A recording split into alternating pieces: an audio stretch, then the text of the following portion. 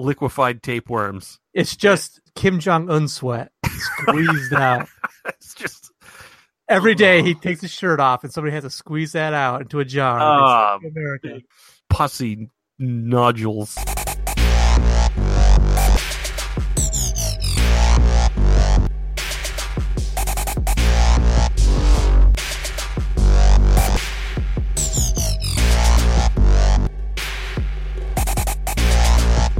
Welcome, everybody, to Masters of Profundication. I'm Tom Witham. I'm Steve Piles. And we're here to keep the fun in profundication. As we always do. Yeah. Although, as we haven't done in a very long time, apparently. So, yeah, how does this podcasting thing work?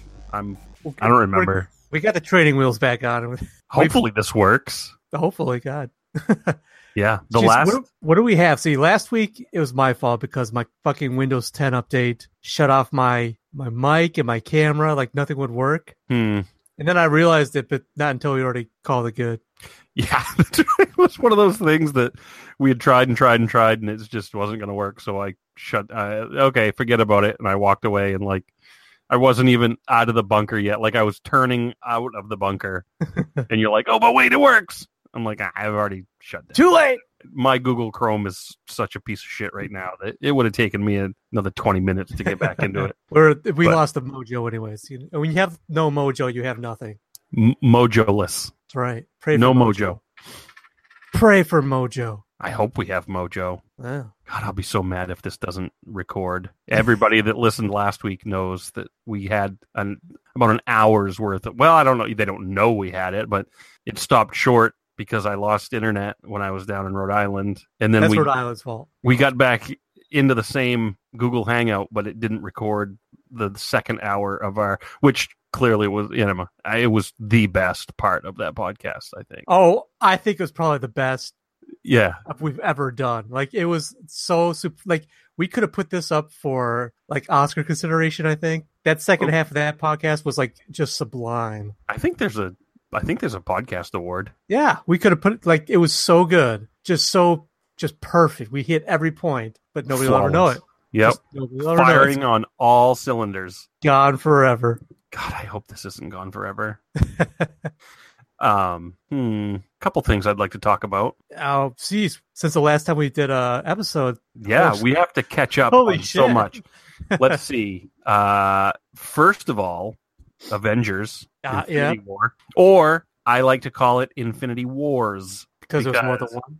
No, just when you say it that way, it makes people really mad, apparently.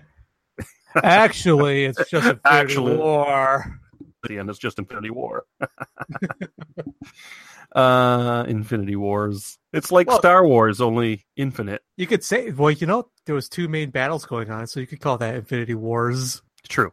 Plurals. Infinity battles. Infinity tiffs. Gauntlets. Discussions. It's been out for a while, so spoilers. If you haven't seen Avengers Infinity War, just forget about it. You're going to hear about it here in just a second. I loved Thanos. Thanos was the best character in all of the Marvel Cinematic Universe. I'm glad he was able to succeed, and I hope that he remains victorious. We wish him all the best in the future going forward. Yeah. As his humble servant, I would say. I was just going to say, so this whole thing about Thanos was right? Where did you fall on that one?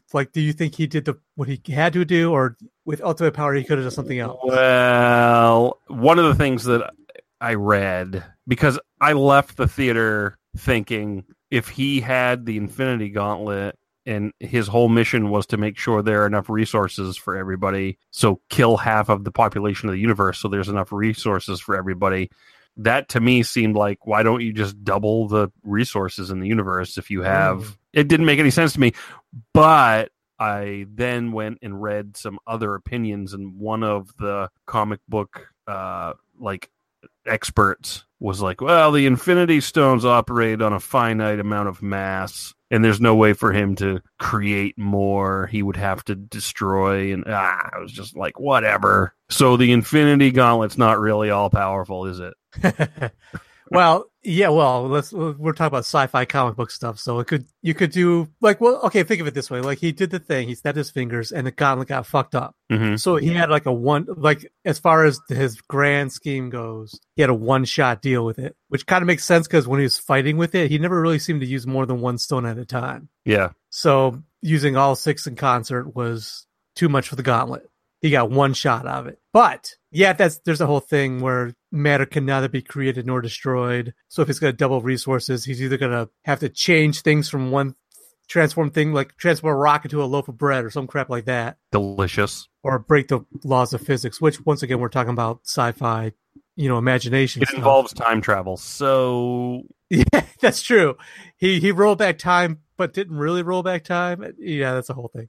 You just gotta ignore it. But here's why he had to do what he had to do. I've been thinking about it. Because yeah, everybody's like, double the resources, blah, blah, blah, blah, blah. Yeah. Screw that. If you double the resources, you're going to quadruple the population. Something like that. It's like a exponential type of thing. When you have extra resources, your population explodes. So if he doubled the resources or did whatever, then the planet itself would not be able to sustain the population that followed from pollution, from wars, from just running out of space. Yeah. So yeah, you could feed all the people for, a decade, 20 years maybe, and then the population would boom, and then all those resources would disappear, and they'd be devolving into a bloody civil war or something like that, where people would starve and die horrifically. Whereas his plan was evenly, randomly, so without bias, you just kind of disappear, and it's all good. Well, and also one of my things is, how do we know that he's not one of the ones that got disappeared? They show him at the end. Yeah, but maybe because they show him snap his fingers, then he instantly goes into the soul gem. I'm going to guess that's what happened, and saw young Gamora, and she's like, at the very end, he pops up on some planet looking at the sunset. But what if that's not? What if him popping up is like his version of heaven? That's a good point. Or you know what I mean? Like, what if everybody goes to a different realm? What if they're all in the soul gem? All the people he killed didn't actually die. They're all trapped in the soul gem. That's probably what happened. Actually, that's probably how they're going to reverse it all in the second movie. Something like that. I don't know. But I know Thanos is right. I'm just saying that. Kill them all. Thanos did nothing wrong. Thanos did nothing wrong. What would you do if you had the power like that? I know that we've had this conversation a little bit before, but like, would you do something small? Would you make some small changes, or would you make some giant sweeping change? If I had the power to do one big giant gesture and then that was it, mm-hmm. I wouldn't do that. I wouldn't kill half the population. I would do something like two girls at once. Yeah, that's right. Because it would take a Philly Gallop for 2 chicks to double up on a guy like me. Wait, no, a dude like me. Yeah. Oh God, three chicks. Oh yeah, no, Office Space. PC load letter. What the fuck does that mean? Anyway, sorry, I derailed you with the whole 2 chicks at once thing. Yeah, now I'm thinking like maybe 3 at once. Could you do 3 at once and then wish yourself to have like everlasting Viagra type of thing? Oh man! Because if you're gonna satisfy 3 chicks at once, you're gonna have to have something above and beyond. Well, most men. I mean, I'd be fine. If you're gonna satisfy 3 women at once, I'm thinking that it turns non-sexual, and it's just like good conversation, and maybe something they enjoy, like shopping, and maybe. Hey, you 2 kiss. I'm gonna balance this one's checkbook. That's right. This is how you satisfy more than one woman at a time. You take them shopping and tell them how nice they look in the jeans they're trying on. That makes your ass look firm and ripe. Yeah. But I will not touch it without permission. Oh, wouldn't that be terrible? You know how the monkey paw, the whole wish, and when you wish something bad has to happen in order, or however it goes. What if you wished for the monkey paw to satisfy 2 women at once, and then it like turned you gay so you could go shopping with them? Actually, that's because chicks, like they have that gay friend that it always makes them feel good about themselves, and you do their hair, tell them that would be a terrible monkey paw like scenario. Oh my God, that's actually kind of a Rick and Morty episode, if I remember right. Oh, really?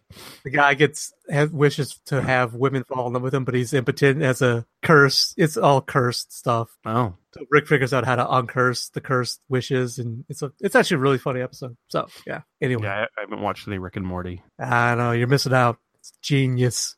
What were we talking about? What would I do? So what would I do with Infinity Gauntlet? I would destroy half the population of the universe. I would make everybody that lives rational, logical, like actually have critical thinking. That's what I would do. Then the problems would solve themselves. So then you'd have a whole bunch of people being like, "Oh well, it's impossible for us to survive at this rate, so let's commit suicide." Yeah, though it's just more. Yeah. It's more like all these rational people would come to the conclusion, they like forced rationalism on them, and they're like, half of us have to commit suicide. There's really no point in living at all anyway, so we're just vehicles for our DNA to propagate itself, so fuck it. Speaking of that, have you seen any of the sequel to 13 Reasons Why? No. I guess she comes back as a ghost. Is it? See, now... That sounds so horrible. This is because I saw like a preview and she popped up. I figured it was that stupid fucking trope that I hate where a dead person they imagine a dead person as a representation of your guilt or sadness or some bullshit like that. I hate that shit. Yeah. So, okay, first of all, I have my own theories on 13 Reasons Why. You know that she's the villain. But, in order to make a season 2 with the same girl, they had to bring her back as a ghost. And I'm like, oh my God, this is so stupid. And then we got our Entertainment Weekly and there was a quote in it about, it quoted her ghost. He says, so I guess you can talk apparently, or I guess you can talk. And the ghost says, well, apparently I can. I read that quote. I'm just like, oh my God, this is so stupid. Oh my God. Somebody got paid to write that line. I know. Okay, I haven't watched it, but this is now what I want to happen at the end of the series. She possesses somebody and fucking comes back as, like, it just goes completely off the fucking rails. It becomes like a supernatural thriller. Yes. And they have to call in a priest and they do an exorcism and she like comes out of his mouth as like a demon shadow. Everyone's like, you want a second season? Here you go, motherfuckers. Yeah, you wanted it. You got it. This is a lesson for you, America. You can't leave well enough alone. This is what you get. Yeah. Maybe it can explore her in the depths of hell because she commits suicide. I would watch that.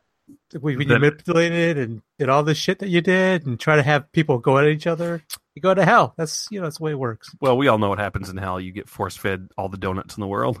Have all the donuts in the world! Don't mind if I do. Oh, yeah. More. I don't understand. See, I busted out the Simpsons reference first. No, you didn't. What?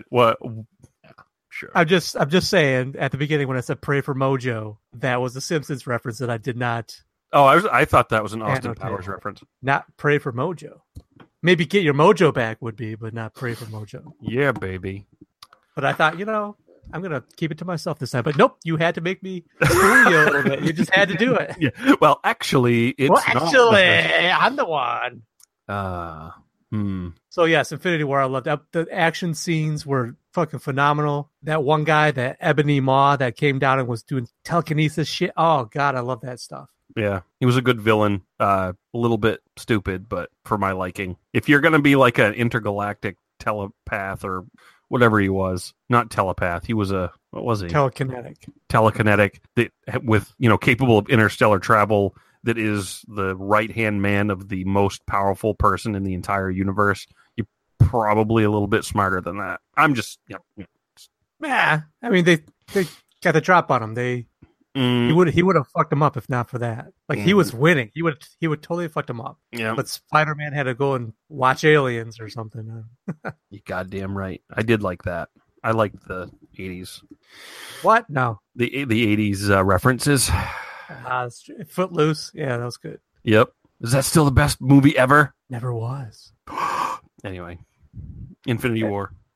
I liked it a lot. And then there was the big one after Infinity War for certain people. Deadpool 2. I saw Deadpool 2.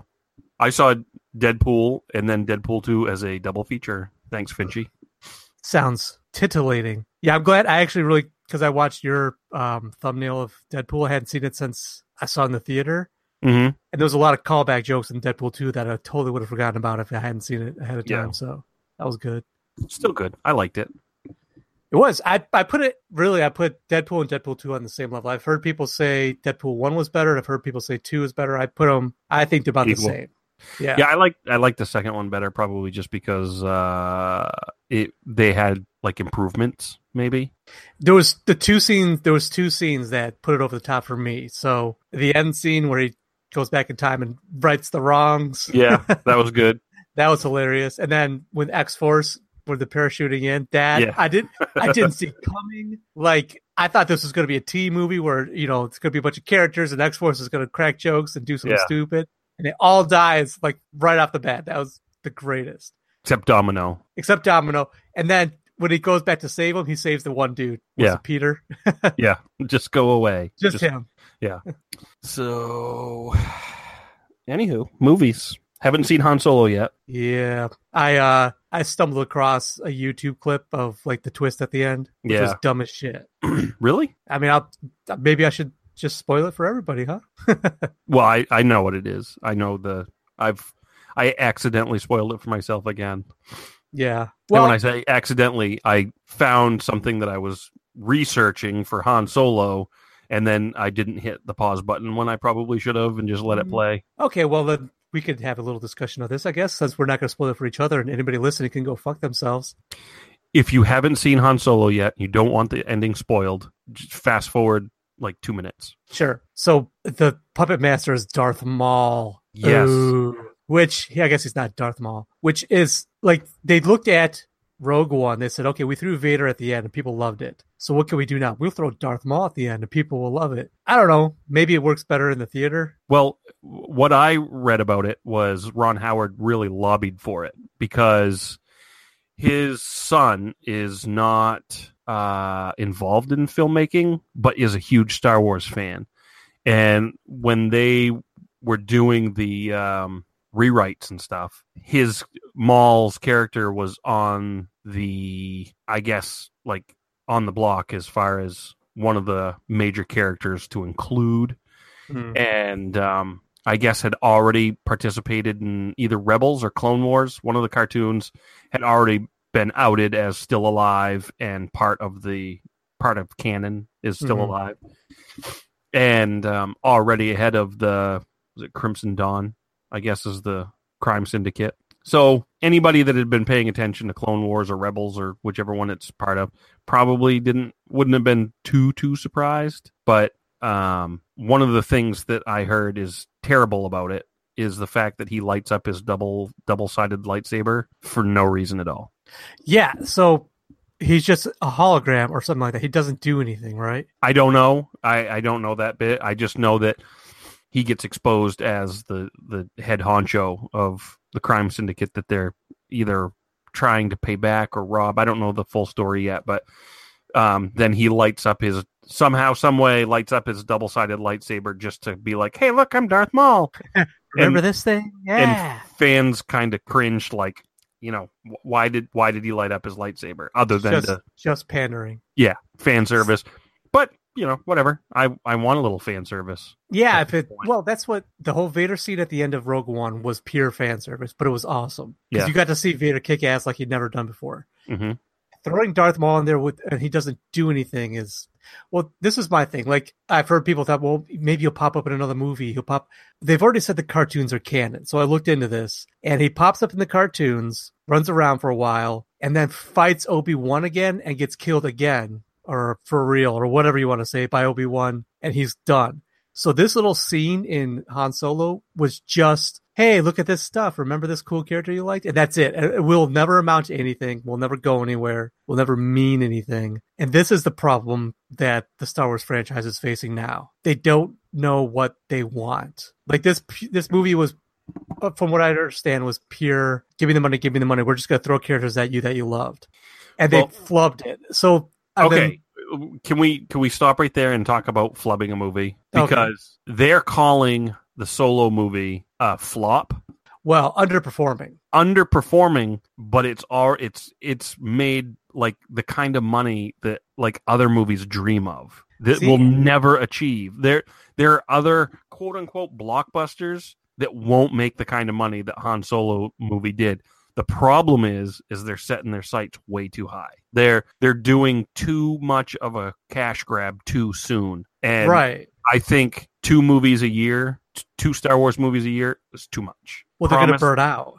Promising. And okay, and don't get me wrong, I agree with you there a little bit. I don't think that they will burn out if they do it the right way. There's no need to burn out the Star Wars universe. It is so rich in characters, and it's such a huge connected universe that you don't have to have like ridiculous fan service in order to make a good movie. There's just so much so many stories that are available that have nothing to do with the Skywalkers. You know, you don't have to have major characters. You can have your own story, which is what they're doing with the TV show, apparently. Jon Favreau is writing the series, and he's going to direct the first episode, and it's not going to be a Skywalker story. The trilogy that they're giving to Rian Johnson is not going to be a Skywalker story. And the Boba Fett movie that they're talking about coming out with, like, probably the smartest thing they could do is have him avoid the Skywalkers and then maybe make it R. I'm just saying, an R-rated Boba Fett movie would probably make more money than Rogue One and Han Solo combined. I would be absolutely floored if they made an R-rated Boba Fett movie. I agree, but if you want to do a cash grab, it would be awesome. But I would, I would be. Would you go see an R-rated Boba Fett movie? He goes to Jabba's palace and gets a hooker, and there's a scene where he's just going to down. Oh my god, that would be awesome. Maybe it's just Boba Fett being a cruel ass motherfucker, you know, and like blasting people and using language, and you know, maybe you get some side boob and an ass shot. I don't know. I don't know what would be like. Maybe is you take the humor out of Deadpool and you've got a Boba Fett movie. Yeah. Well, so I agree with you. Like, yeah, there's a wealth of potential that they could mine for it. But like I said, I feel like they don't know where they're going. They're trying to play it easy or play it safe with stuff like the Han Solo movie. And I hear at least rumors that they're going to be an Obi-Wan movie. Prequel movies with characters you already know. So you're like, I have a problem with prequels anyways, because how invested can you get in something where you ultimately know how it's going to end? You know, like this Han Solo movie, all these side characters they introduced besides Lando, you know they're not going to do much of anything because they didn't. Right. 30 years later, 40 years later, whatever the time frame is, they didn't do anything. Yeah. So either they're going to die or they're going to amount to nothing. It's a story that we don't really need, and they're, like I said, they're going to throw stuff in there, like Darth Maul, that doesn't really do anything for it, just to try to make sure you keep your eyeballs on the screen. So it's, I don't know, it's just all over the place. And then they do The Last Jedi, where they like, oh no, we're going to change it all up, we're going to shake it up, we're going to redefine the entire franchise. Then the very next movie is, but we're going to go right back to what you love without really paying much attention to why you love it. I don't know. When they announced The Force Awakens, they said Disney bought Star Wars and said we're going to make new Star Wars movies. The fans went crazy. Then they said, not only are we going to make Star Wars movies, we're going to keep rolling them out forever. Mm-hmm. And they specifically cited James Bond movies and how James Bond movies have been so successful, even with ridiculous premises, even with a timeline that does not make any sense. People love James Bond, and they're going to keep turning out for James Bond movies. And the James Bond franchise is worth billions and billions and billions. Like each Bond movie is making over 500 million easy. And I don't remember what Spectre made, but worldwide gross, I think, was either close to $1 billion or just over $1 billion. Like, the James Bond franchise is worth a lot of money, but they only roll out those movies every 2 or 3 years. Oh yeah, and make. Some of them have like a 4 or 5 year gap. Some of that had to do with studio problems. But, okay, Star Wars, you want to start rolling them out like James Bond? Roll them out like James Bond. Don't come out with 2 a year. I love the fact that they have them. I love them. They're basically cartoons. You know what I mean? don't put that expectation on them to be The Force Awakens. You're not going to make $900 million domestic on every single Star Wars movie, especially if you let Rian Johnson make them. Oh, God. And I don't know how much money is in television. I'm sure the Star Wars TV show will do well. I'm sure of it. What's the premise of that? Because I heard something about it that I can't remember what the premise is supposed to be. I don't know. I don't. I keep hearing that they're going to make a young Luke Skywalker movie, like Luke Skywalker on Tatooine before, R2-D2 shows up. Never, not in a million years. Even if they were making it, they're scrapping it right now. That makes no sense. Right. If the new TV show is about Luke Skywalker on Tatooine as a young boy, I won't participate. I mean, I guess they did that Gotham TV show with a young Bruce Wayne, and you're like, why would you watch a TV show about Batman where he's not even Batman? But they made it work with the ancillary characters. But if you look at that TV show, it became like, I watched the first season. I watched the first episode of the second season. I'm like, this became super campy, super over the top, and it didn't make any sense within the universe itself. So you can look at it as its own pocket thing, and it would work if you like that kind of style. So if they made a young Luke Skywalker, they will have to fuck with the timeline and the established canon to make it even remotely interesting. Yeah, I don't want it. Want it.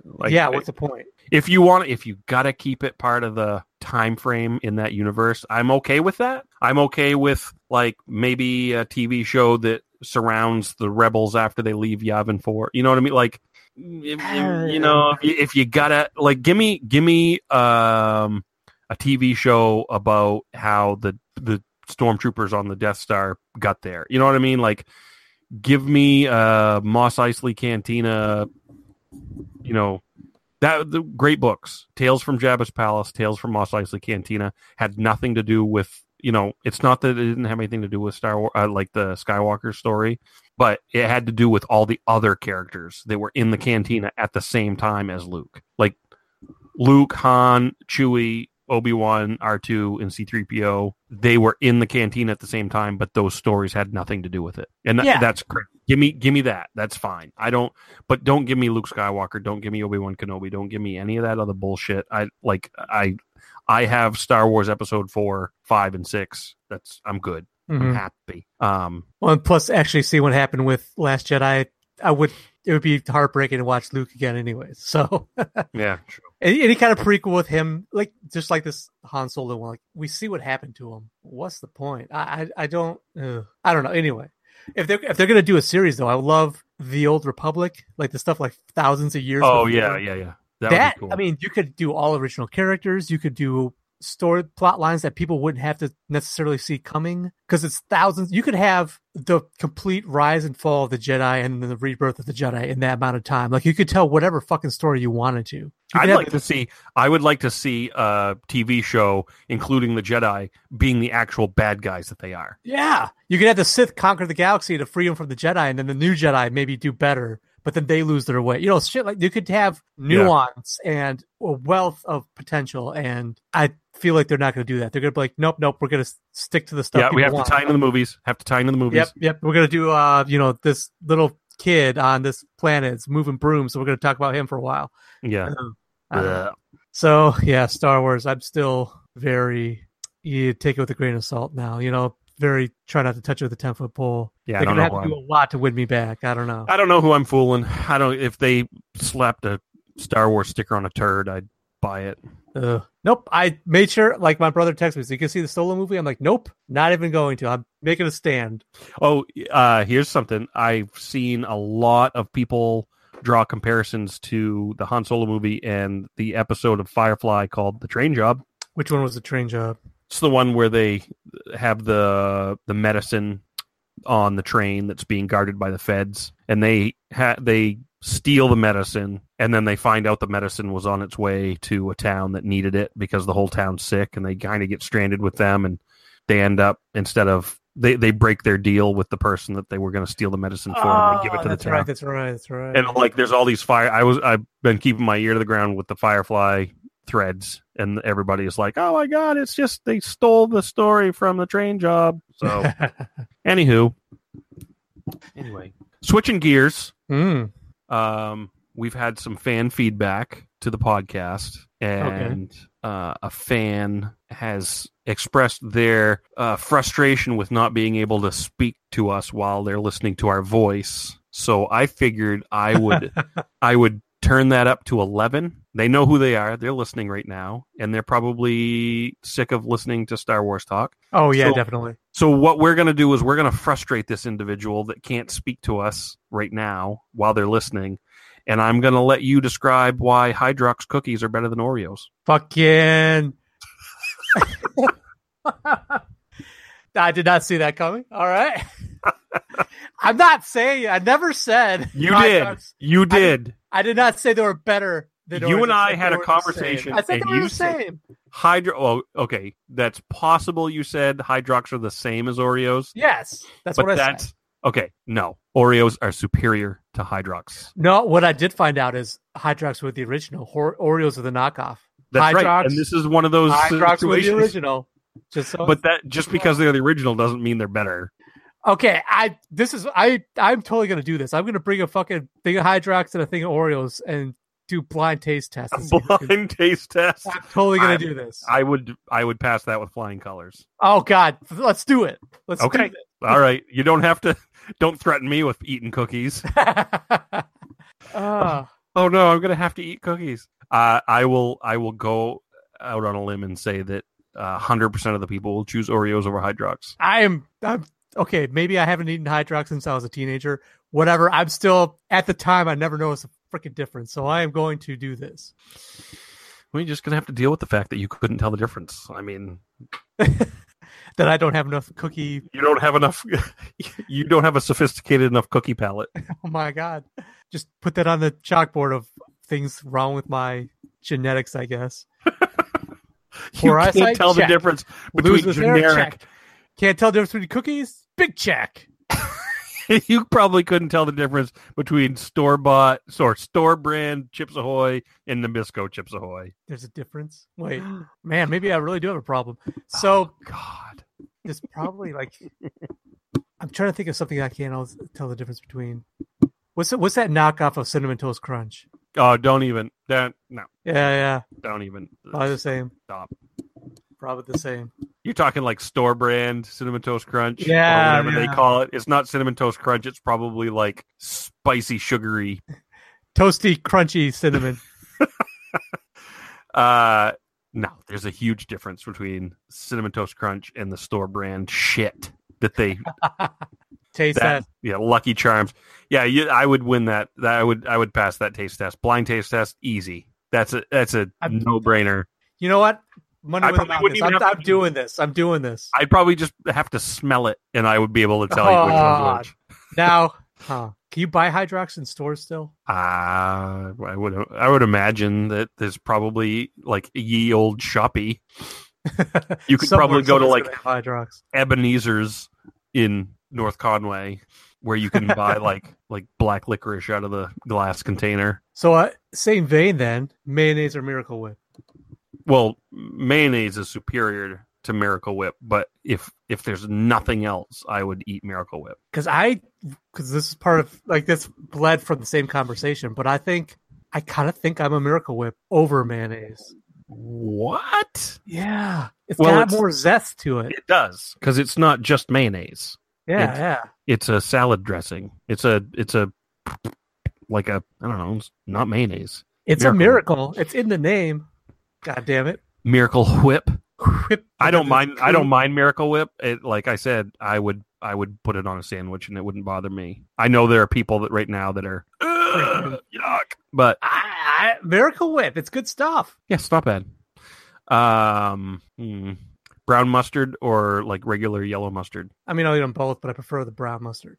Grey Poupon. You're a Grey Poupon guy. I can tell. You know you've made it in life when you prefer the Grey Poupon over regular mustard. You know you've hit that plateau that Isn't there something about Grey Poupon like it's not fancy in any way, shape? Like if you serve that at a restaurant, they'd throw you. You know what I mean? It was like it's like basically scraped off the bottom of a shoe, but because they had that ad campaign in the 80s where like sophisticated people pulled up next to each other in their cars. Pardon me, do you happen to have any Grey Poupon? And like, of course, Yeah, their ad campaign showing sophisticated people having Grey Poupon gave it this air of, this is the high high class, level, high society. high class. But in reality, it's like pub food, like not even. It's the low end of the mustard spectrum. Is there? I don't know. Spectrum? I think there is. What's Hellman's or whatever? The regular just yellow mustard. French's, something like that. Probably different types. It's French's. You can't sit there and tell me that that's more sophisticated than Grey Poupon. I mean, come on, Grey Poupon.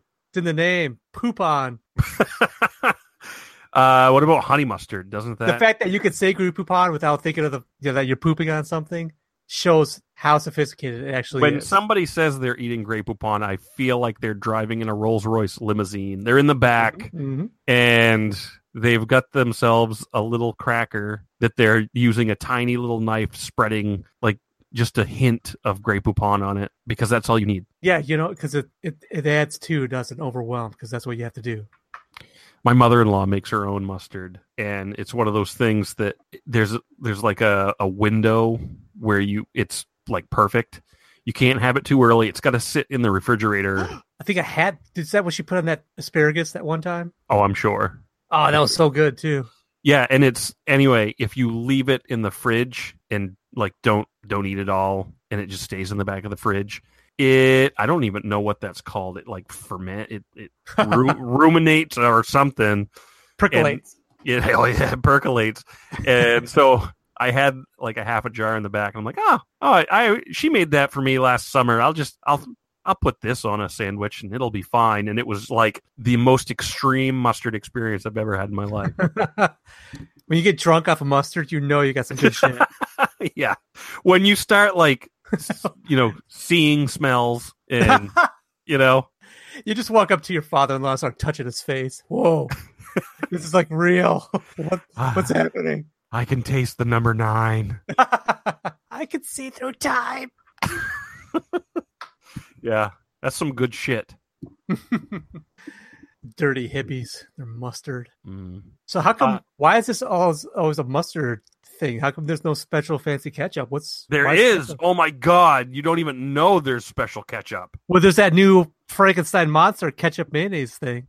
There is. I downloaded it. I have it somewhere, but it's a recipe guide for like 12 different types of ketchup, and one of them is like half cup. Yeah, it's like half cup ketchup, quarter cup mayo, and a quarter cup like brown sugar. Actually, that sounds awesome. Yeah, there's. I'll give it to you. Basically, ketchup. It's a special ketchup recipe. Ketchup. Make your own ketchup. Wow, we really just took this podcast right to condiments. Well, we were due for a condiments episode. I know.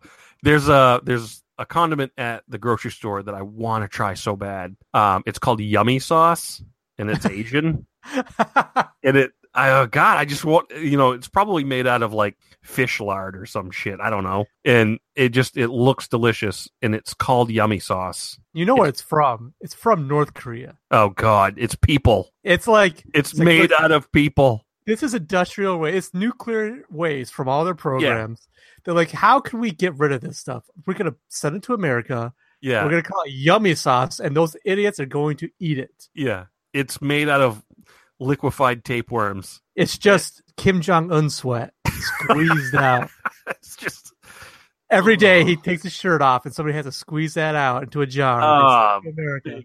Pussy nodules. Yummy Sauce! Wait, was that your North Korean? That was my North Korean accent. Yummy! Yummy for your tummy! You have the best accents. Hell yeah, I do. You have the best representation of foreign language ever. You eat my sweat. Yummy. It paid for my missile. Anyway, anybody out there that's tried Yummy Sauce, let me know. I want to try it, but I'm not going to spend like Kim sweat $6 on some Kim Jong-un sweat. Maybe $5, but not $6. No way. I'm not spending $6, but $5.50. $5.50 is good. And I just watched a video on how fish. Have you ever heard of fish sauce? Like the Asians eat it. It's on everything. I don't think so. Okay. So over in the Asia, they have fish sauce. The Asia. and it looks kind of like sweet and sour sauce, I guess is the best way to put it. And Wait, that's a duck sauce, is it? No. Okay. This is fish sauce, and it's Okay. like authentic Asian cuisine. It has a side of fish sauce that you basically dip everything in. And I'm watching all these like food videos of people eating Asian food and street vendors. You have to eat this with fish sauce, and I like curious about it. And I saw a video on how they make it, and it's basically like, I don't know, like anchovies or minnows or some little fish, and they throw it down in a vat and just cover it with salt until like all the liquid just pusses out of it, and then they kind of churn it a little bit, and voila, you've got yourself some fish sauce. Oh God, that sounds amazing. Yeah, it does. It sounds so good. It's all the eyeball juices and yes, I would totally eat that shit. Is that? Oh, you would eat anything that came out of the ocean. You said. Oh God, yes. Oh, I'm hungry now. I want some fish sauce. Well, go to the Asia. Go to the Philippines or Vietnam. I'll go to the Philippines, deal a little drugs, not get in trouble. It's all good. Just be careful of the pretty girls that hang out near the ATM. The lady boys. Yeah. Hey, a little extra, Whatever. You pay for a deal, you get a bonus surprise. I mean, I don't see the problem with that. You break a deal, you spin the wheel. That sounds ominous. It's Thunderdome. Yeah. So we're talking about you know what I want to talk about for just a second? And this is a big reflection moment. Everybody listening, including you, including me, can we stop starting every single sentence with so? So can we finish that? Can we I've made a conscious effort in the last couple weeks to not say so. You know what? Weirdly enough, I'm with you partially. You remember in the 80s, everything was like. Yeah. Like everything. And it probably like frustrated the shit out of adults. I'm sure there's now I'm like, oh, you kids. I don't even know where that started. I think that when you start a sentence with the word so, you're basically just saying, this has happened to me. Listen, so I went to the bank today, and you'll never guess what happened. So this guy said to me, so, yeah, oh, God. No, I hear you. It's not. It's a flag that you're not going to have a conversation. You're going to tell a story. Yes, and maybe that's not that bad of a thing, but I've noticed myself saying it so many times that it became like when I heard myself say it in my own head, it's just like fingernails on a chalkboard. It doesn't bother me when other people say it. I don't want you to think that, but I know no, he hates you. He hates you as a person if you say that around him. There's no way I'm going to get myself over starting a sentence that way until everybody stops. But see, I just did it. Oh my God, that was not even on purpose. Yeah, I know, because it's so prevalent. It's ingrained. It's just that thing that we do. It's like I've heard people like I want to say within the last maybe 5-6 years that this has become a affectation of conversation where two people are talking. One person will say something to the other person like, "Tell me about your thoughts on this topic, this whatever," and the person won't just say, "Oh, I think it's a good idea. I think it's a good bad idea," something like that. They'll say, "So here's the thing. They're not answering the question. They're saying so, and if you're starting with so, strap yourself in. You're going to get a story. Yeah, buckle up. You're not going to get a quick, succinct answer to anything. You're going to get. I don't really want to answer your question honestly because it's going to make me sound bad. So I'm going to worm my way around it so you know where I'm coming from. Yeah, and then when I answer the question the way you don't like, hopefully you'll forgive me. I don't know. Wow. Like your question's too simplistic, so I'm going to give you a story and explanation beyond what you're asking. I will extrapolate. Yeah. Anyway, so actually, when if you're having a conversation with me, which Monday we'll have a conversation, if you hear me start a sentence with so, just know that in my head, I'm like beating myself up. Crying. I almost want to walk out of the room and walk back in and start my sentence again. I will internally cringe if you hear me start a sentence with the word so. So if you're talking to Tom and see, I just did it again. Well, if you're talking to Tom and he turns around and walks away on you, now you know what? Know that he's listening to Fingernails on the Chalkboard. It's him, not you. You know what else? It's kind of you. Do you have any? Do Fingernails on the Chalkboard bother you? No, not really. Never really did. Like, You know- I'm not gonna say I like the sound, but it never really made me cringe that much. It crawl. I'm thinking about it right now, and my skin is crawling. Do you know what is the same exact thing as fingernails on a chalkboard for me? Mm. My tongue on a wooden, like a tongue depressor or a popsicle stick. Really? A dry popsicle stick on my tongue, like a foreign government wouldn't even need to waterboard me.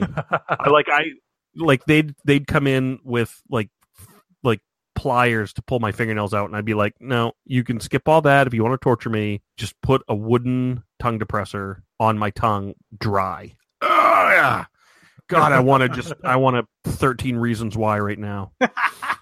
You want to become a ghost? Yeah, I just want to die. Yeah, like that's my hell. Like when I die, if I like have to spend any time, like if there's like a 90-day sentence in hell from the sins I've committed, and then I can move on, you know, that 90 days is going to be sitting around in a doctor's office getting a dry tongue depressor put on my tongue.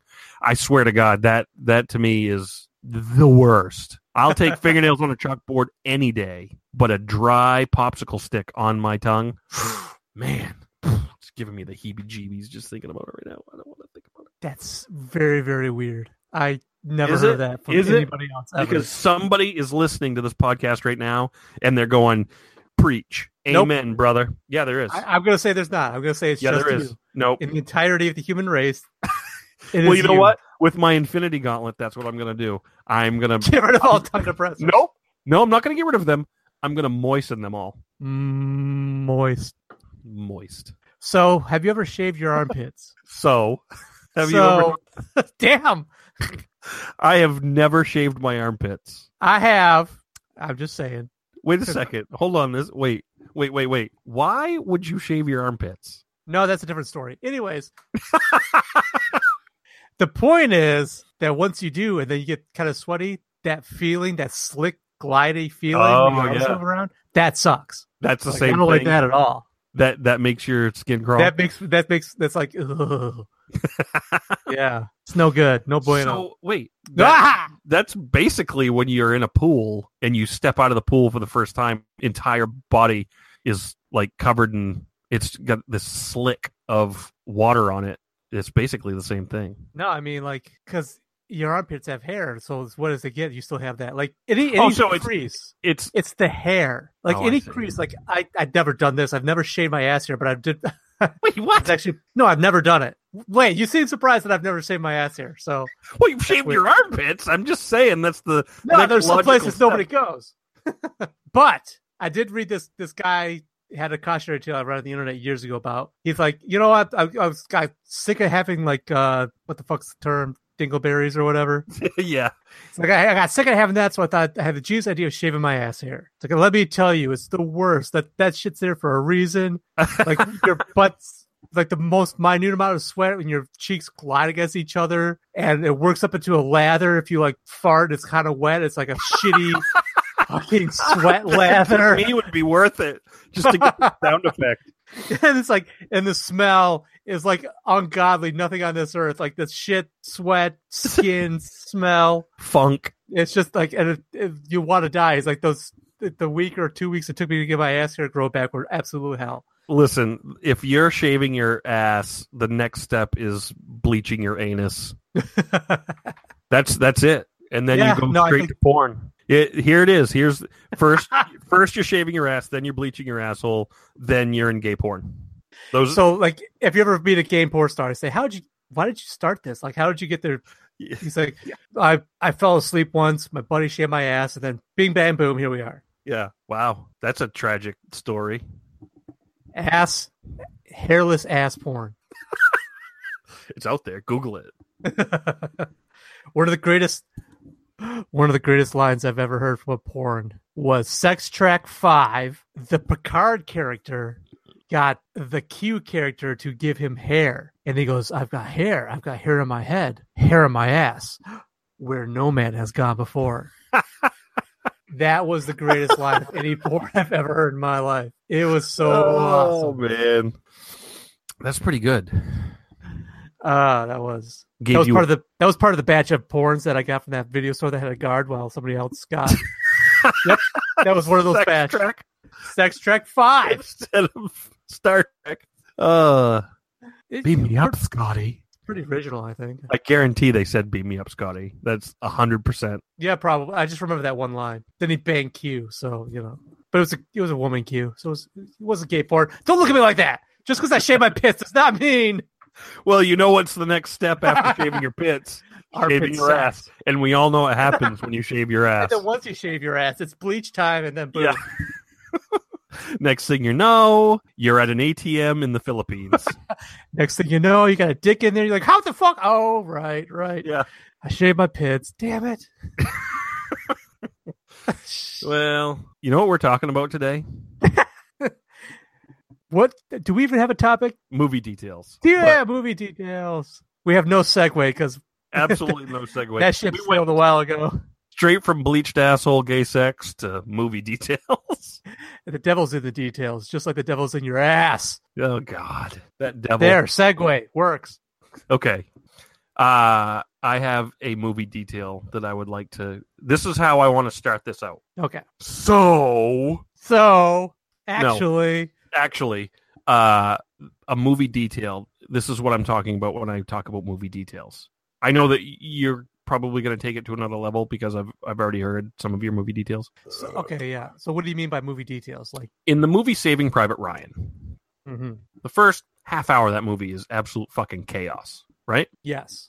And any given portion of the screen is going to have something going on because it's combat. It's, the Allied forces storming the beaches of Normandy, and there's machine gun fire, there's men crawling, there's bullets being fired, and there's this one scene in particular that I don't necessarily know exactly what message the scene is trying to convey. My idea, I'll just explain it a little bit, is there's some medics and they're tending to some wounded people. They're actually giving immediate first aid to a GI that's been shot, and he's laying there, and they're like dressing his wounds, and they're applying pressure or whatever, and there's a couple of medics, and there's chaos in the background, just absolute chaos. Guys jumping, running, shooting, doing all that stuff. But while these guys are working on the soldier that's fallen, a bullet, like it almost looks like a stray bullet, comes in and hits one of the medics in the hip.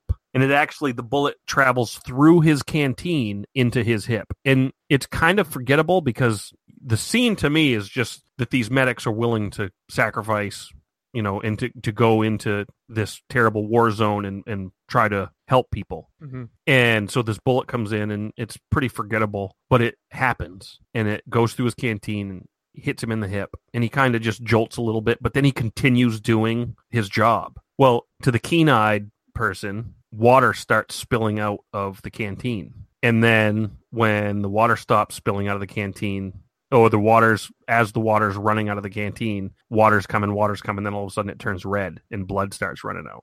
So it's one of those things that, like, if you go back and you watch a quick clip of that scene, now that I've told you, you'll notice it like right away.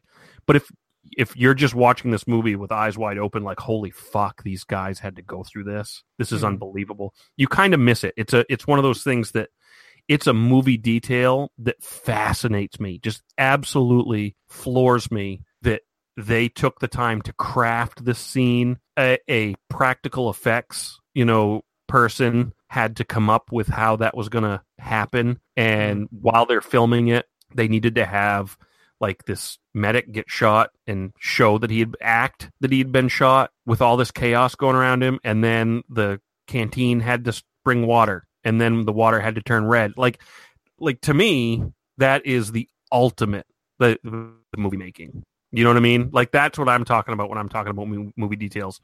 Something that you could have easily missed, but once you see it, it's crazy. Yeah, something that had to have a lot of detail, a lot of thought, that ultimately was negligible. Yeah, Yeah, I yeah. gotcha. It's something that I'm saying that most people watching that movie did not catch that detail, and that movie's full of it, absolutely full of stuff like that. That to me, though, is just unbelievable. So yeah, when I was doing research for this, I came across something kind of like that one. Like so in The Departed, Yep. when see, I only saw that movie once, but I'm trying to remember who was it that falls off the building. Was that DiCaprio or was that No, you got somebody falls off the building? I forget, but somebody's falling off a building. As he's falling, windows and doors have big X's across it. Yeah. Which is supposed to be a signal that there's somebody's about to die. And Yeah, I guess leading up to it. every person that dies in that movie has an X over their head at some point. Yeah, and I guess there's also an homage to Scarface because they did the same thing. Another gangster movie. Yeah. I didn't know that. Yeah, that's what I just read. I'm trying to find it and I can't. But anyways, but yeah, there's stuff like that. Just little things that filmmakers throw in there from the profound that like, holy crap to the, it's kind of funny. Almost like a little signature on a scene. So I found, I didn't know exactly what you're talking about, but I found some websites that were showing some things. I thought maybe, I could tell you just because. Yeah, throw them out there. All right, so first and foremost, holy crap, Tarantino loves this stuff. Loves it. You could do a whole thing on just Tarantino stuff. So in Pulp Fiction, when what's her name is OD'd and Travolta takes her to the guy's house and he's got the adrenaline syringe. Mm-hmm. In the background, there's two board games sitting on a little end table. Operation and Life. Yeah. Well, that to me is like bridging the gap between detail and Easter egg. You know what I mean? Like there's a big difference for me, like what's the difference between an Easter egg and a detail? Like in the Pixar movies, every Pixar movie, they put in a detail from a movie they're working on. That to me that's an Easter egg. The Pizza Planet truck from Toy Story is in all of the Toy Stories. That's an Easter egg. Sam Raimi's car is in all his movies. That's an Easter egg. Right. There's a Buzz Lightyear toy in Finding Nemo. Yeah. Yeah. That to me is an Easter egg. That's not the detail that I'm talking about. Which it is. It's a detail. It's something that you scrutinize a movie and you find. But that to me is an Easter egg. Well, okay. How about this? In Kill Bill, when what's her name, O-Ren Ishii, the final fight between her and the bride. She says, you might not last 5 minutes. The fight is exactly 4 minutes and 59 seconds long. So Tarantino made the cut that she was right. It will not be 5 minutes. It's 4 minutes, 59 seconds long. Wow. That's an interesting little... Yeah. Or if you look at Pulp Fiction, when Uma Thurman's talking about that failed pilot she was part of. Yeah. The FemFox, was it Fox Force 5? Fox Force 5. Fox Force 5. That's all the characters she describes are characters from Kill Bill. But that kind of goes into the whole Tarantino shared universe thing or something like that too. Yeah. But yeah, like I said, I found tons of stuff. Like this one, and he does a lot of foreshadowing with this thing. Reservoir Dogs. When Mr. Pink and Mr. White are trying to figure out who ratted them out, in the background there's all these bottles. So the pink liquid and white liquid, and then to the right of it is one filled with orange liquid. Oh. So it's he's like waving a flag that if you paid attention, you could see it. Of course, that's obvious. We already know it's Mr. Orange anyways, but... Right. But there's just tons of this stuff. Let's see here. Yeah. And the rest of them are like Easter eggs, really. But he loves it. He loves waving flags. And if you know what you're looking at, you can see it's revealed something. And that's always kind of cool. I enjoy that. I enjoy taking something in and then on a rewatch, noticing that detail that not only just enhances it, but almost maybe reveals things if you were paying attention to it. Yeah, I'm trying to find one that I'm on a page that is talking about details, but it's really just Easter eggs. Well, there's this one I found that's kind of funny. In Home Alone, there's a reason why they skipped Kevin easily enough. Because you sit there thinking, well, they get to the airport, they check in, they got blah, blah, blah. Why did, somebody somewhere be like, I have this extra ticket. Who the hell's ticket do I have? There's a scene that they don't barely focus on, but it's there where they spill milk on the ticket and then it's accidentally thrown in the truck. Yeah.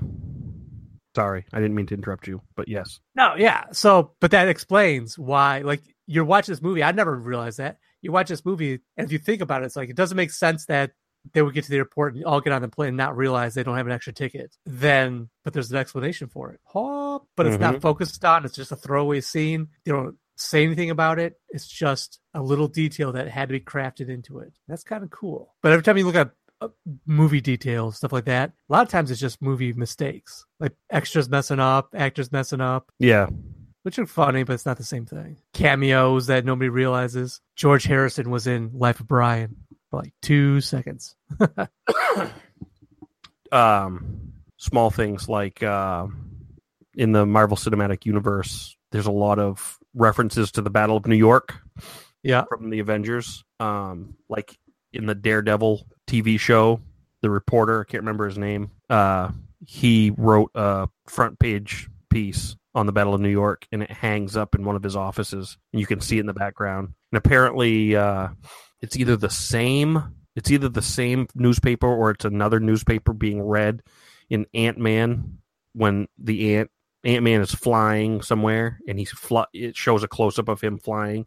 He flies in front of a newspaper that has the same type of article. It might even be the same article, but it's the Battle of New York, which I think needs to be, like, they need more of that stuff in the Marvel Cinematic Universe. That I hate when you're deep into one of these Marvel movies and then have that thought like, hey, wouldn't this whole thing, like, wouldn't people not care about superheroes if they knew about the Battle of New York? Like, where does this fit in the timeline? Because I feel like if people knew that there were hovercraft aircraft carriers, like they wouldn't be too surprised at the fact that they're seeing, the Hulk or something. It's true. It's those situations are always a little weird because, like, if you watch the TV shows, like, this is a divergence, I'm sorry, but it's always a little ridiculous. Like, if you're watching TV shows, all those Netflix TV shows all hinge on the Battle of New York. Like, everything takes off from there. Leaves things vulnerable. In Luke Cage, the only reason somebody has a weapon that can hurt them is because they take some of the alien metal and make bullets out of it and blah, blah, blah. So how the hell are the Avengers not showing up to save the day in these situations? Why is Spider-Man not around to help them out? Yeah. There's explosions, there's murders, there's all kinds of shit going. There's armies of ninjas going through New York, and none of the superheroes can be bothered to do anything about it. So it's always faintly ridiculous, which is why I like to see, like you said, those newspaper things that are continuity, because at least it reminds you this is a shared universe, even though it doesn't seem like it. Yeah, like in the second Iron Man, doesn't he like go on this whole bit about world peace? Like he's gotten rid of all war, he's gotten rid of all crime, or there's like, maybe it's the end of the first one, or I don't remember, I'd have to watch him again, but in one of those Iron Man movies he goes on and on about the fact that there are no enemies anymore in the world, because he can take out any army he wants with his suit. There's no reason for that. Yet you fast forward to the events of the Avengers and people still function as if the world is normal. Like if you ask me, if Iron Man were real and he had created world peace through superior firepower and intimidation and stuff like that, like, I don't know as people would function the same way they would, Yeah, definitely. Like, if you're sitting there, like, the technology exists for one guy to jump in a suit of armor and lay waste to all my troops, all these Boko Haram guys, kidnapping girls, all these, Tin Pot dictators doing coups and whatever. You don't think they would think twice about it? You don't think they would be like, oh shit, some of these superheroes could fall out of the sky at any given time. Yeah. And fuck my shit up, and there's nothing we could do about it. Like, Thor could appear and just annihilate us and then take off 5 minutes later and be done. Yeah. In fact, why doesn't that happen? It's just yeah, so lack of movie details. Yeah. Or, we talked about this, plot details that fall apart. Like, I just had a discussion the other day with Black Panther, where if you follow to the logical conclusion, Wakanda is the scariest fucking place on the planet. Yes. Yeah, it is. It is a place that has magic stones from space that gives them super technology that lets them at least make a reasonable shot at conquering the world. Yet anybody that wins a fight could control it. Yeah, it's a hereditary theocratic monarchy. The only criteria is you're part of the family. You can beat the shit out of the other king, and you can be in charge. Yeah. Like I was telling you, I told somebody else, like Martin Freeman's character, the CIA guy or whatever it was, he would be totally justified in going, okay, I'm going to leave. I'm going to go to the UN, and I'm going to get the entire world together. We're going to conquer Wakanda and force a regime change and force like a republic with checks and balances on it. So like your power's not concentrated in one person's hand. Right. So you that's insane. Some criminal Yeah. show up, challenge the king, have the king accept the challenge, remove his powers, then get defeated. Then all of a sudden you've got like space rock nuclear war. Yeah. I mean, that's the scariest goddamn thing on the planet. That's horrifying. Yeah. Spoiler alert. And as the movie ends, or as Infinity War begins, still that's exactly what's happened. Yeah. That's exactly still the situation. Yeah. Iron Man's cool with it, or Captain America's cool with it. Like, hey guys, just it's like bringing a bomb into an airport or something, and you be like, hey, you're not going to use that bomb here, right? No. This I'm not going to use it here. Okay, no, you're good. I just have it. I just have it. Right. But I'm responsible. I'm just getting. I mean, yeah, somebody could bat me over the head with a crowbar and take it, but that's fine. I'm responsible. That's right just now. the way it goes. That's just it's just the way it goes. Could happen. So yes. So what do I feel like is the quintessential movie detail that I don't know? Maybe the first one I ever noticed from Back to the Future. Do you know what I'm talking about? I'm sure I will just as soon as it's not an Easter egg. It's actually a signal. So when he goes back from the 50s back to 1985, Twin Pines Mall becomes Lone Pine Mall. Yeah. Yeah. Nobody says much of anything about it. He knocks on the pine when Richards goes back in the past. Yeah. Comes back, and that's your first indicator that it's not quite the same, right? Yep. And then he goes and sees his family, and he sees himself and all that shit, and his family's different. But that's something's changed. That's a detail. Nobody points at. Nobody's like, "Oh, hey, it's Lone Pine Mall. That's weird." And then goes on with the adventure. It's just there in the background. Yep. But I did notice that when I was a kid, and it seemed fairly obvious. Well, it's because you had just had some fermented mustard, and you were operating on a level. I was above everybody. Slathered in fermented mustard, but I didn't ingest it. So maybe I don't know. Maybe the fumes did it. Maybe the lack of armpit hair. It just drove me insane. I saw things on a new level. Right, because you had slathered mustard on your newly shorn armpits. Nothing more exhilarating than a shorn scrotum. But it's not a fold, so it doesn't have to, rub around all sweaty like, making lather. Slathered in Miracle Whip. Special ketchup. So yeah, I'm trying to come across. There's this one from The Conjuring 2, which I never saw, but this is a perfect example. I guess it's a movie about a demon doing shenanigans as demons do. The demon's name is Valak, and you can see the name spelled out in the background in like these different like bookend blocks and stuff like that. Like it's there in the back you can see it in the background. But there's this one I found. This is kind of I thought it was really cool. And you don't notice it unless you freeze frame it. But in The Dark Knight, when the Joker goes to the hospital and is fucking with Harvey Dent, and Dent has the gun to his forehead, and he flips the coin and the Joker gets to live, you sitting there going, holy shit, this is Joker's crazy, Dent's crazy, they're all crazy. Do I look like I have a plan? Yeah. But if you freeze frame it, the Joker, like you got to work it out whose hands where. The Joker has his finger on the hammer. He was never actually going to get shot, which opens up a whole possibility of, is the Joker even nearly as crazy as he comes off as being? Like, he says he's an agent of chaos, wants to watch the world burn, but he seems to have a plan every step of the way. Like, he has something. He doesn't just randomly do shit. That's Dent's new thing, is the randomness of it. That's not the Joker. He's meticulously planned shit out step by step. He was never going to let himself get shot in the face. He was never going to, well, one thing he didn't plan on is the convicts throwing the remote control to the bomb detonator out the window. The one part of that movie that falls apart. Because in real life, they would be falling on themselves to pull the trigger on that thing. Hammering the shit out of that button. No, especially the boat full of civilians and the boat full of inmates. The boat full of civilians were like, fuck this, boom. Yeah. After weeks of a terrorist, campaign by the Joker, they're not going to sit there and deliberate. Is it true? Is it not? We're good people. We won't do it. We'll let them blow us up. It's like, oh, okay, we're all a bunch of law-abiding citizens, and then you got a boat full of murderers and rapists and cheaters and liars and thieves and blah blah blah. Yeah, fucking 10 seconds, done. That's what would happen. That's exactly what would happen. Yeah, but it didn't.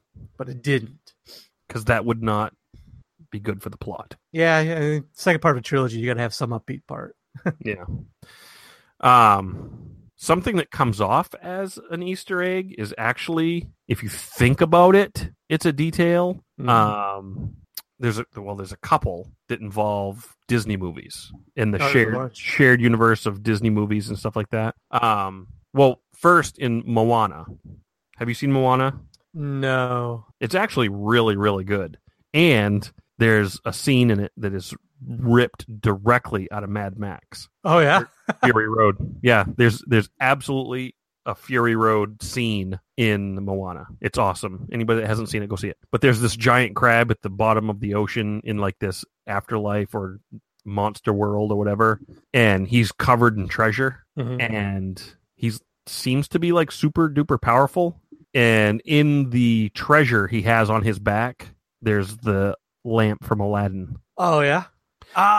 So at first, you're kind of like... I think the carpet from Aladdin was in that movie, too. It was. That. Yeah, that's more of an Easter egg. Yeah. Where the Polynesian people are like making rugs and stuff, and that's one of the rugs is the Aladdin's rug. Magic carpet. But this crab at the bottom of the ocean in this spirit world or whatever, he has like supreme power and a lot of treasure. And how did he get it all? He has the genie's lamp from Aladdin. Maybe he's like a Jafar, it's a monkey paw type of situation. He got cursed because he made a bad wish or something. Maybe, but he wasn't always a crab. He sings a David Bowie song, so whatever. Oh, there we go. Actually, it's not a David Bowie song. It's a song that is in the style of David Bowie, kind of as a tribute because he died when the movie was being made. Ah, that's sweet. But yeah, there's another detail. I think that's the one you were alluding to, that Frozen, Tangled, Little Mermaid, and Tarzan are all connected. Yeah. And that has to do with the fact that Rapunzel and Flynn can be seen in Frozen at the coronation, and the parents left, and supposedly they were going somewhere, but they don't say where they're going.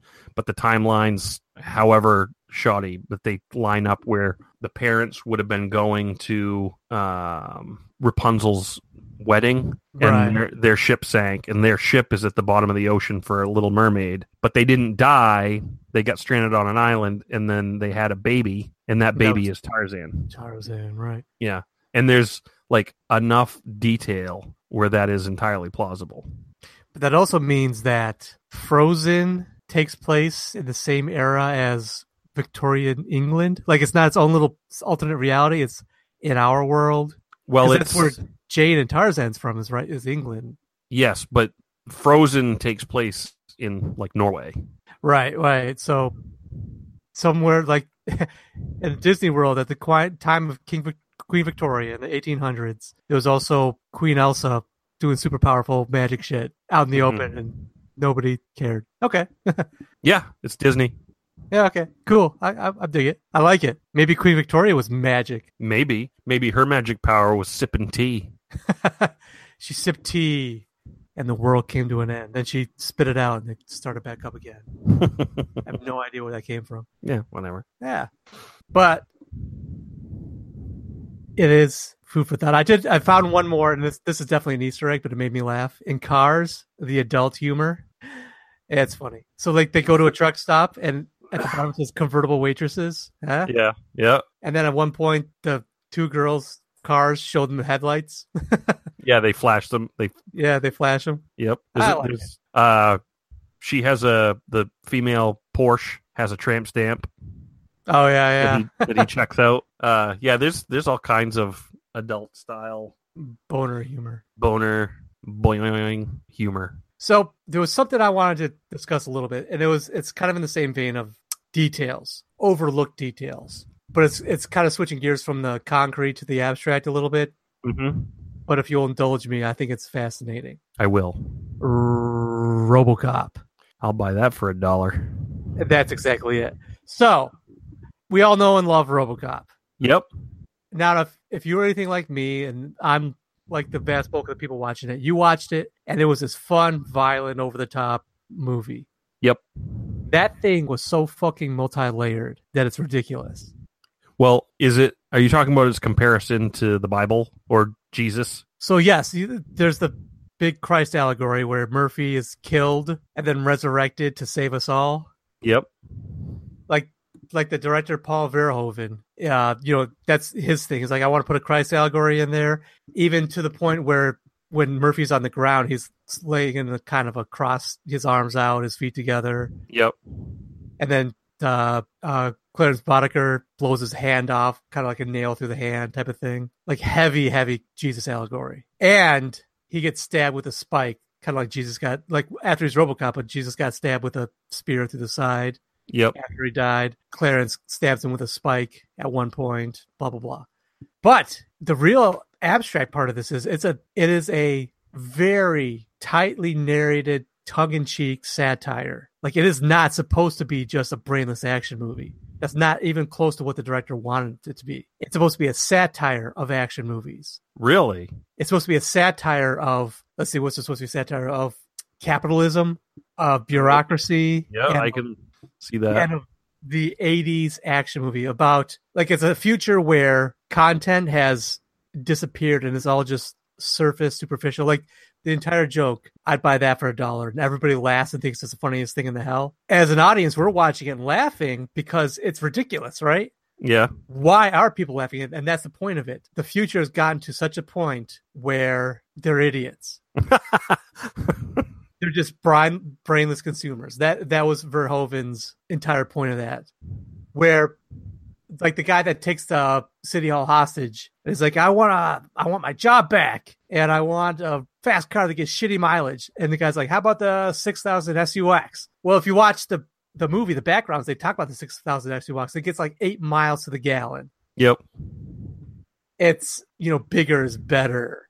Like, all these advertisements, the Nukem, the game, is like Battleship, but it's like, press a button, I'm gonna nuke you. You broke our treaty, I'm gonna nuke you. And they're like, they're making a game out of World War III because they're that superficial at that point. All these, it's just a huge biting satire of 80s culture. Yeah.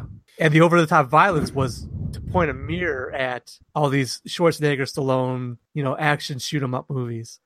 Well, good for him. It went over all our heads. Well, and this is the point, because there's an article that I've read why everybody gets RoboCop right and Starship Troopers wrong. Because it was the same director for both movies. So if you look at it, people like Roger Ebert and all the professional critics loved RoboCop because they got it. They got the satire. They got the the whole societal mirror thing. Mm-hmm. They got the whole multi-level, the Christ allegories, all that stuff. They understood it and they loved it. They thought it was genius. They thought RoboCop was the perfect movie for its time. Then 10 years later, 5 years later, something like that, not that long later, mid-90s, Starship Troopers comes out and is lambasted. It is just torn a new asshole. Yeah. Not a single critic got it. But if anything, it was even more in-depth, layered satire than RoboCop was. I'm curious about that because I really didn't like Starship Troopers, but part of that was the fact that I read the book and I loved the book so much that the movie wasn't anywhere near what the book was. Well, this is what all the critics were saying, because the book, they're saying to their mind it was too much like the book. See, I didn't get that. I don't know. I didn't read the book, so I don't know. But that's what I'm reading about. These critics. What's his name? Heinlein wrote the book, and it's like it was a sci-fi story for 11-year-olds. And that's just what they made this movie as, and that's why it didn't work. Full disclosure, I did not see anything multi-leveled about Starship Troopers when I watched it. I actually really liked the movie. Isn't there a shower scene that kind of redeems the whole thing? Where they're all naked? Sure. Co-ed shower scene where all... And it's funny you start off mentioning Saving Private Ryan. In my mind, and I'm sure reasonable people can disagree, in my mind, there's two great invasion scenes in the history of movies. Number one is Saving Private Ryan. The D-Day beach invasion is the best. Yep. And I'm not even kidding right now. Number two is when they go to the planet when they're first doing their invasion and they get off those little drop ships and they start shooting up all the bugs. Yeah. That is a visceral, dark, messed up. Like you can feel when shit starts going sideways and, you know, this guy gets grabbed and thrown into the mix and he's getting his arms ripped off. And this girl freaks her shit out, runs away and falls into a pit. And out of a tunnel, another bug comes and grabs her and drags her into the tunnel. And they start calling for the retreat because they miscalculated and it's all going straight to hell within 5 minutes. Like that is watch that scene again. Go to YouTube and watch the Starship Troopers Invasion. Yeah, don't do Invasion because they just did a movie called Mars Invasion or some shit like that. So you're going to get the wrong clip. I just looked it up. But you could Starship Troopers Dropship or Starship Troopers Battle Scene or something like that. You can find it. Watch that. It is a dark, messed up, very visceral, very, like, it gets you. Like, this is what, you know, you feel what they're feeling. Anyways, that's not the point. The point is the entire thing is a very deep satire on, like, fascism and glorifying like, think of the world they live in. They're if you watch the beginning when they're in school and the guy, Ratcliffe or whatever, the teacher that becomes their sergeant later on, whatever the name is, he's their teacher. He asks, why did democracy fail? Because this is the future. And they're saying, tell me about democracy failing. It's like, well, you know, they promised everything. They couldn't control the chaos. That's why the militaries of the world got together and took over and imposed chaos. They're living in a world where the military took over and threw democracy out the window. They're living in a military dictatorship. And they're all smiling and they're happy about it. So you don't even think twice about it. They're led by the leader of the world is this person named Sky Marshal. He's a military dictator, military head. Their plan, when the bug thing happens, their plan is, he's like, we have to ensure from this day forward that human life, not bug life, is dominant in the galaxy. It's not we're in danger of being invaded. We're in danger of being wiped out. We need to make sure that we are dominating. Not this time. And then you go back further. Why did this even happen? Why did Buenos Aires have a meteor hit it? Blah, blah, blah. Because they're encroaching on their territory. Like this reporters like, some people are saying live and let live, you know, that we started this because we encroached on their territory. And then the lead, Johnny Rico, says, hey, I'm from Buenos Aires, and I say, kill them all. And as an audience member, you're like, yeah, fuck them up. You're feeling for these characters. Like all these people died. They're doing it in self-defense. Like humans have been moving through planet to planet. Yeah. And encroaching on these bugs are the good guys. These bugs are the ones that are like, hey man, can you just stick to your neighborhood and we'll stick to ours? And the humans like, nope, we're taking over everything. Like if you watch like Doogie Howser becomes the spec ops or the intelligent branch. His uniform is straight SS. Like this is a world where the Nazis won.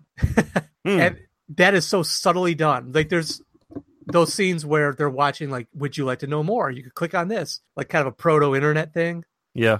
There's scenes where, like, we're doing our part. How about you do yours? And they have kids squishing cockroaches. And the moms in the background laughing maniacally. They got the military, you know, lined up ready to go. And this little kid walks out in a full SS costume saying, I'm ready to fight. And all the people look at him, laugh. Haha, that's good, kid. Good job. And it's like brutal and it's all glorifying violence. And it's like, and you don't realize this. You're rooting for these people because that's the subtle genius of this guy's movie. You don't even know. You care about the characters. The article I was reading said that's how it failed, because if you're going to have a satire, you can't care about the characters being satired, you know? Yeah. I'll have to watch that again because the details are stark once you realize it. I don't think I own that movie. I want to watch it again. Like RoboCop, like you said, everybody gets it. But Starship Troopers, you never understood it until it just got pointed out for you. It's all Nazi. It's fascism one. That's what it is. They talk about citizens, like they have license. You have to be licensed to have a baby. Like the one girl's like, I want to have a baby, and citizens can have babies, and the quickest way to become a citizen is to join the military. And they talk about in the classes the difference between civilians and citizens. So like, if you're just a person living your life, you don't get a say in your government whatsoever. You have to become a citizen. To become a citizen, you have to join the military where you're indoctrinated, so you're never going to question the state. Blah blah blah blah blah. Yeah, and these are like just snippets. One conversation here, one scene there, and then it opens up this whole world that you realize, fuck, I'm rooting for the dystopian stormtroopers. Oh my god. Well, maybe that's unlocking somebody's inner fascist. Yeah, it's great. I love it. This is what I love. I love finding out that shit I thought was the way it was, I was completely wrong. And all these details that were right in front of my face, you just had to tie them together, just had to put the puzzle piece in. I love that stuff. I have one of my all-time favorite movies is No Way Out with Kevin Costner. And there is one movie detail on a rewatch. You can catch it, and it doesn't give away the ending, but it certainly points to the ending. Mm-hmm. You know, if anybody is watching or listening and they have not seen No Way Out, stop what you're doing, pause the podcast, and go watch No Way Out. You will not be sorry. That is a fantastic movie with an ending that'll blow your mind. I see it. No, I never watched it, but I remember you telling me about it. And I did look up the trailer for it on YouTube. And now I meant to. I was like, I'm going to go back and watch this stupid thing. That is a great movie. While you're watching it, you're not thinking it's a great movie. It's not until you can unpack it after it's done and put the pieces together, then it becomes a great movie. Kind of like, I don't want to say Usual Suspects because it's not The Usual Suspects, but you know how, like at the end of The Usual Suspects, you're like, oh, this detail, oh, and that detail, and that meant this, and that meant that. See, that's kind of what No Way Out's about. I was gonna mention Usual Suspects because I think that, like, as great as that movie is, and like with one of the best twists and all that stuff, that's a pseudo example of this. Because as an audience member, there are no clues to the end. Like, we're not seeing what Verbal Kint is seeing in that office. Right. And I think when we talked about the subject, we kind of talked about that a little bit, that the storyteller is at a huge advantage. The viewer is at a huge disadvantage. Yeah. Because obviously the storyteller knows the ending and can weave a tale. They can take you down whatever road they want to, and that's the fun of it. That's absolutely the fun of it. Memento, basically any Christopher Nolan movie, like, you're taken on a journey and it's just nothing but twists and turns, but they have the luxury of knowing how it's going to end, and they can put in any detail they want. It's just going to end up, you know. Well, and then there's one I keep coming back to that is supposed to be clever. Like, if you watch, I think it's the second Harry Potter movie, like, he talks to this guy, Tom Riddle, who's at the end ends up being like the past version of Voldemort. Yeah. And it's like, how did you not know? And he does this magic where his name's Thomas Malovero or some bullshit Riddle, and it's an anagram for I am Lord Voldemort. And I'm like, that's the most convoluted, stupid, pseudo-intellectual bullshit I've ever seen. Right. But, you know, 7th graders are like, oh my God! It was there the entire... No, it wasn't. No. It was never there the entire time. In fact, because it only works with his middle name, and they don't even say his middle name until the end of the fucking book when he reveals the whole thing anyways.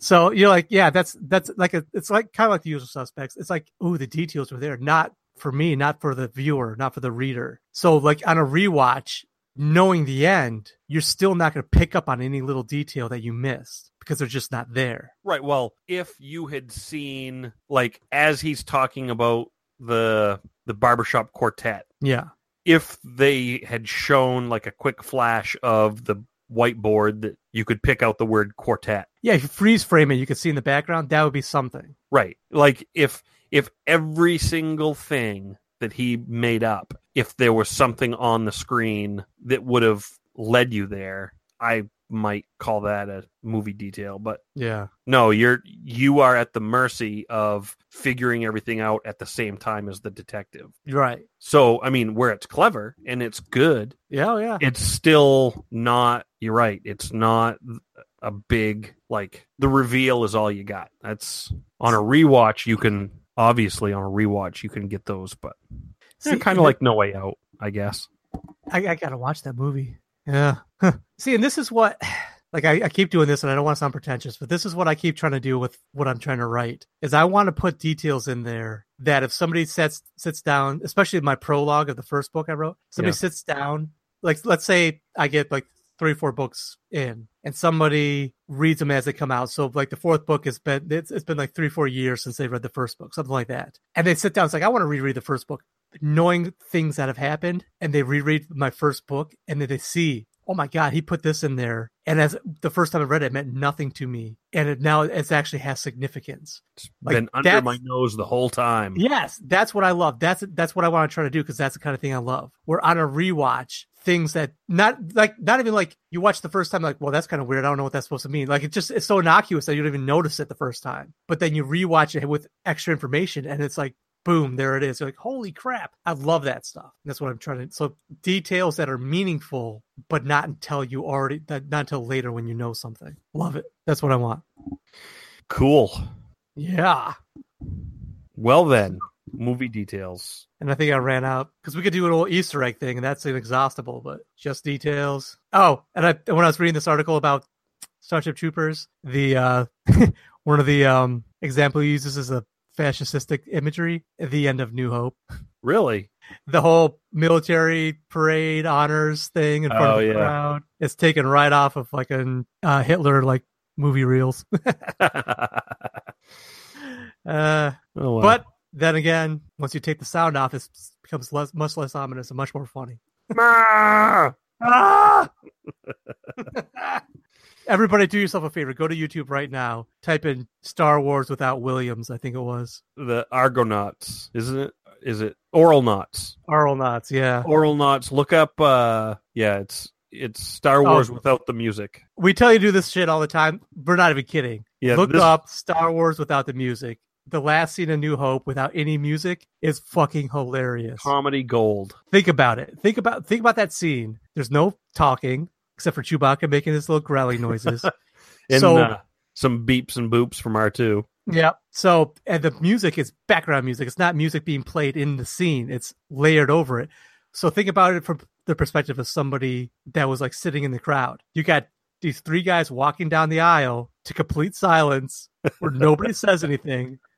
Leia puts a little medal on them and turn around and smile at the crowd. Nobody says anything. Somebody clears their throat in the background. That's so good. Oh, and something I noticed when I was watching that again. Look at Leia's face when she's giving out the medals. You cannot tell me that George Lucas all along, we're back to the Star Wars, I apologize, but just this one thing.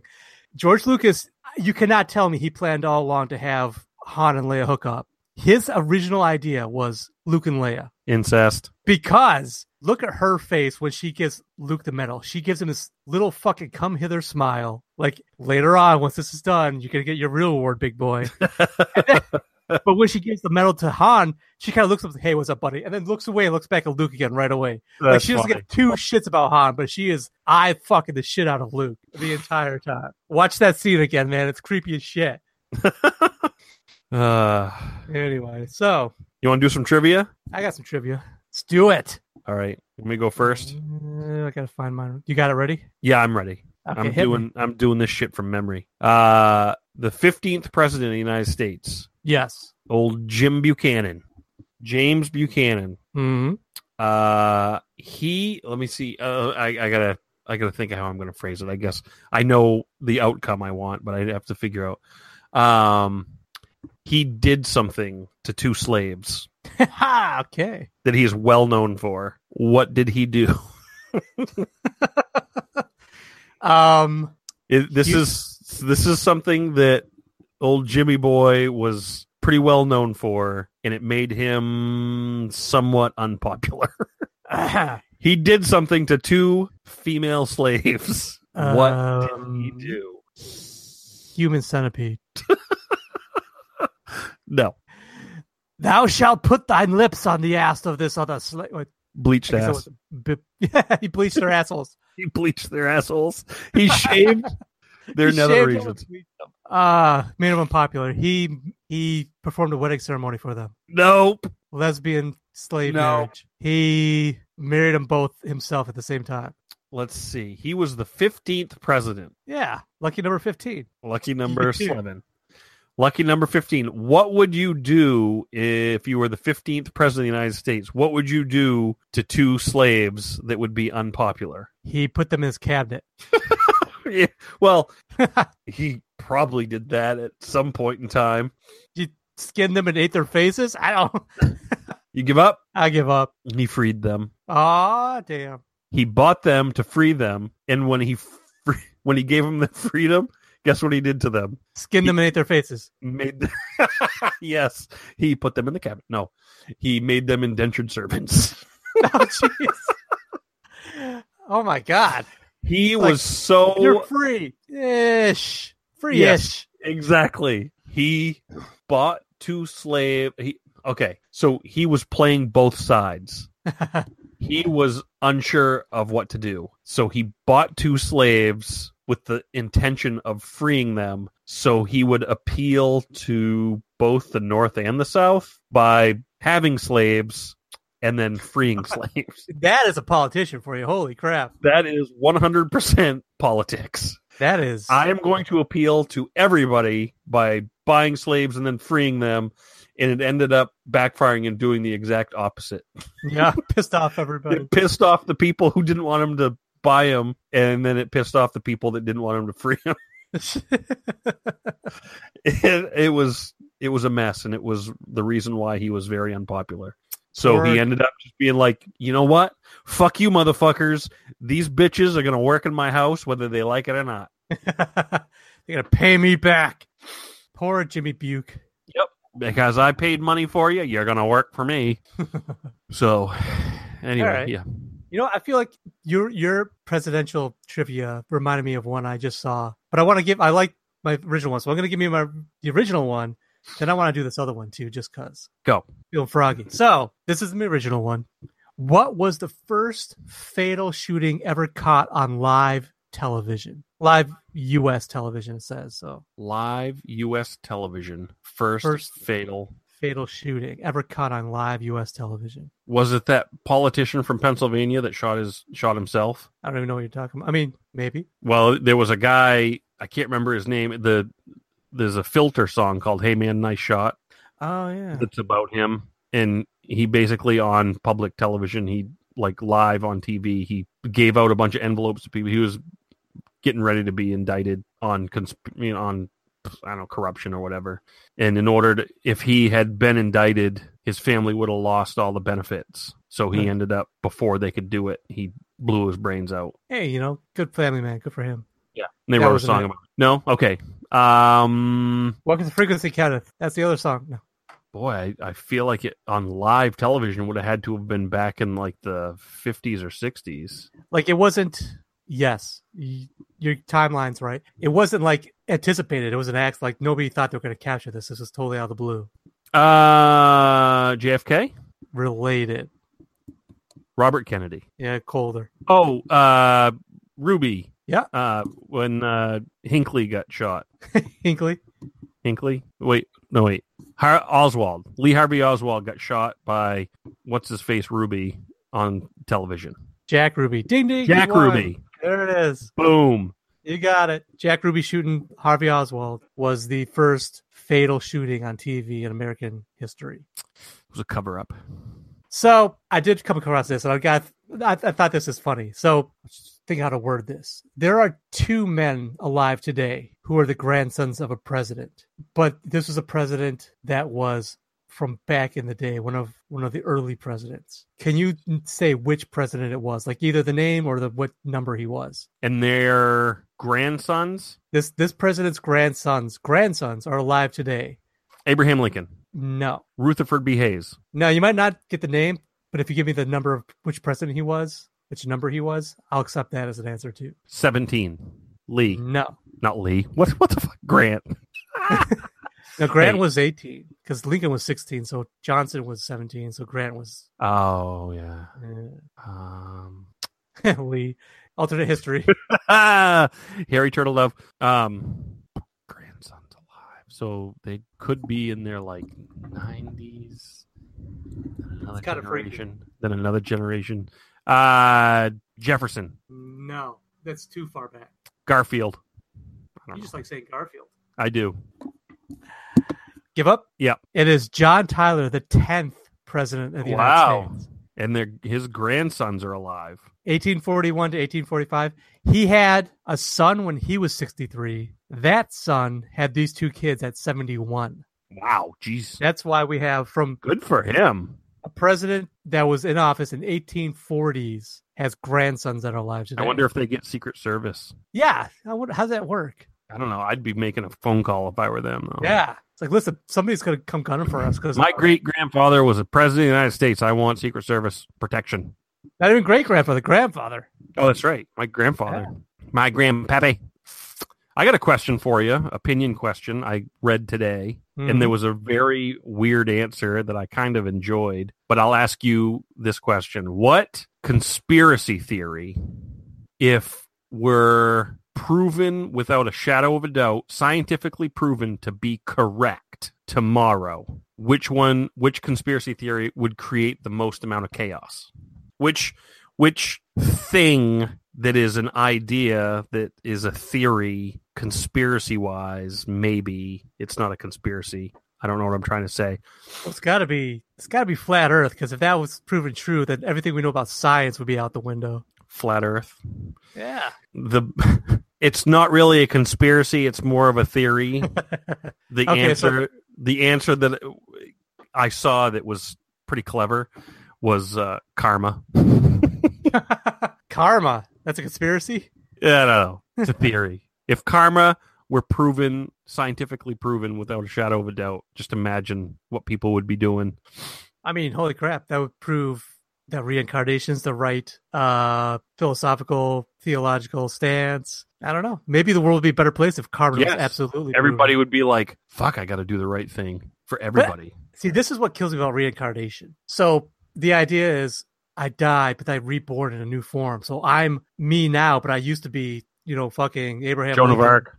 Yeah. Well, whoop-de-goddamn-de-do. How's that help me now? Like, who the hell cares if I'm going to be reborn as, the king of the world in my future life? Maybe you do. Maybe that's why you have to go to these spirit guides and shamans and mediums. And maybe that's the whole point of these people that want you to meditate and do their thing. Maybe you can get in touch with your old self and have a connection. But can you? Because even people that claim to be able to tell you your past lives don't hook you up with your past life. They don't say, oh, this is where your, past self hid his fortune, his pirate gold is hidden on this island. There's no, because it's all bullshit. But so nobody ever claims that you can get in touch with your past life. They just say, oh, you were this person. You were a schoolgirl in Victorian England. Why do I keep going back to Victorian England? Why do you keep going to schoolgirls? You were a Japanese I'm thinking of a specific movie, okay? Can I go back to being a Japanese schoolgirl? That's all I want.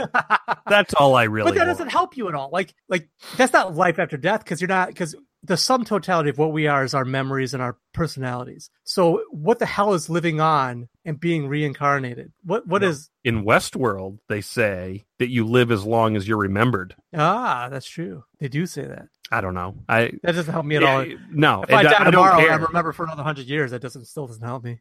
No. It's like people's like, oh, I would love to but not be appreciated in my own time, Fuck that. I want to cash in on everything. All my past something lives. That's amazing. I want to cash in on it now. Yeah, like my past lives were all fucking assholes. Yeah. Do something for me. Jesus, bunch of dicks. Maybe that's the whole karma thing. Maybe you've got to be good in this life, so in the next one it'll catch up to you. But it's not you. That's the point. Your next life is not you. I'm Steve Piles. I'm me. If fucking Seamus O'Malley in my next life is running around doing whatever, then that's Seamus O'Malley. That's not Steve Piles. I don't give a shit what kind of life he lives. But maybe you're Seamus O'Malley right now. Huh? Maybe you only think you're Stephen Piles, but you're really Seamus. My mind erase ray backfired on me. Maybe once you come out of this life, in the afterlife, you're like, wow, I can't believe I shaved my fucking armpits. Holy shit. I won't be doing that. I won't do it again. I will not do that in my next life. Time to go back in, and then boop, Seamus. What? No, it was not Seamus. It was Seamus O'Malley. God damn it! I was wondering why that name was stuck in my head. Fuck you.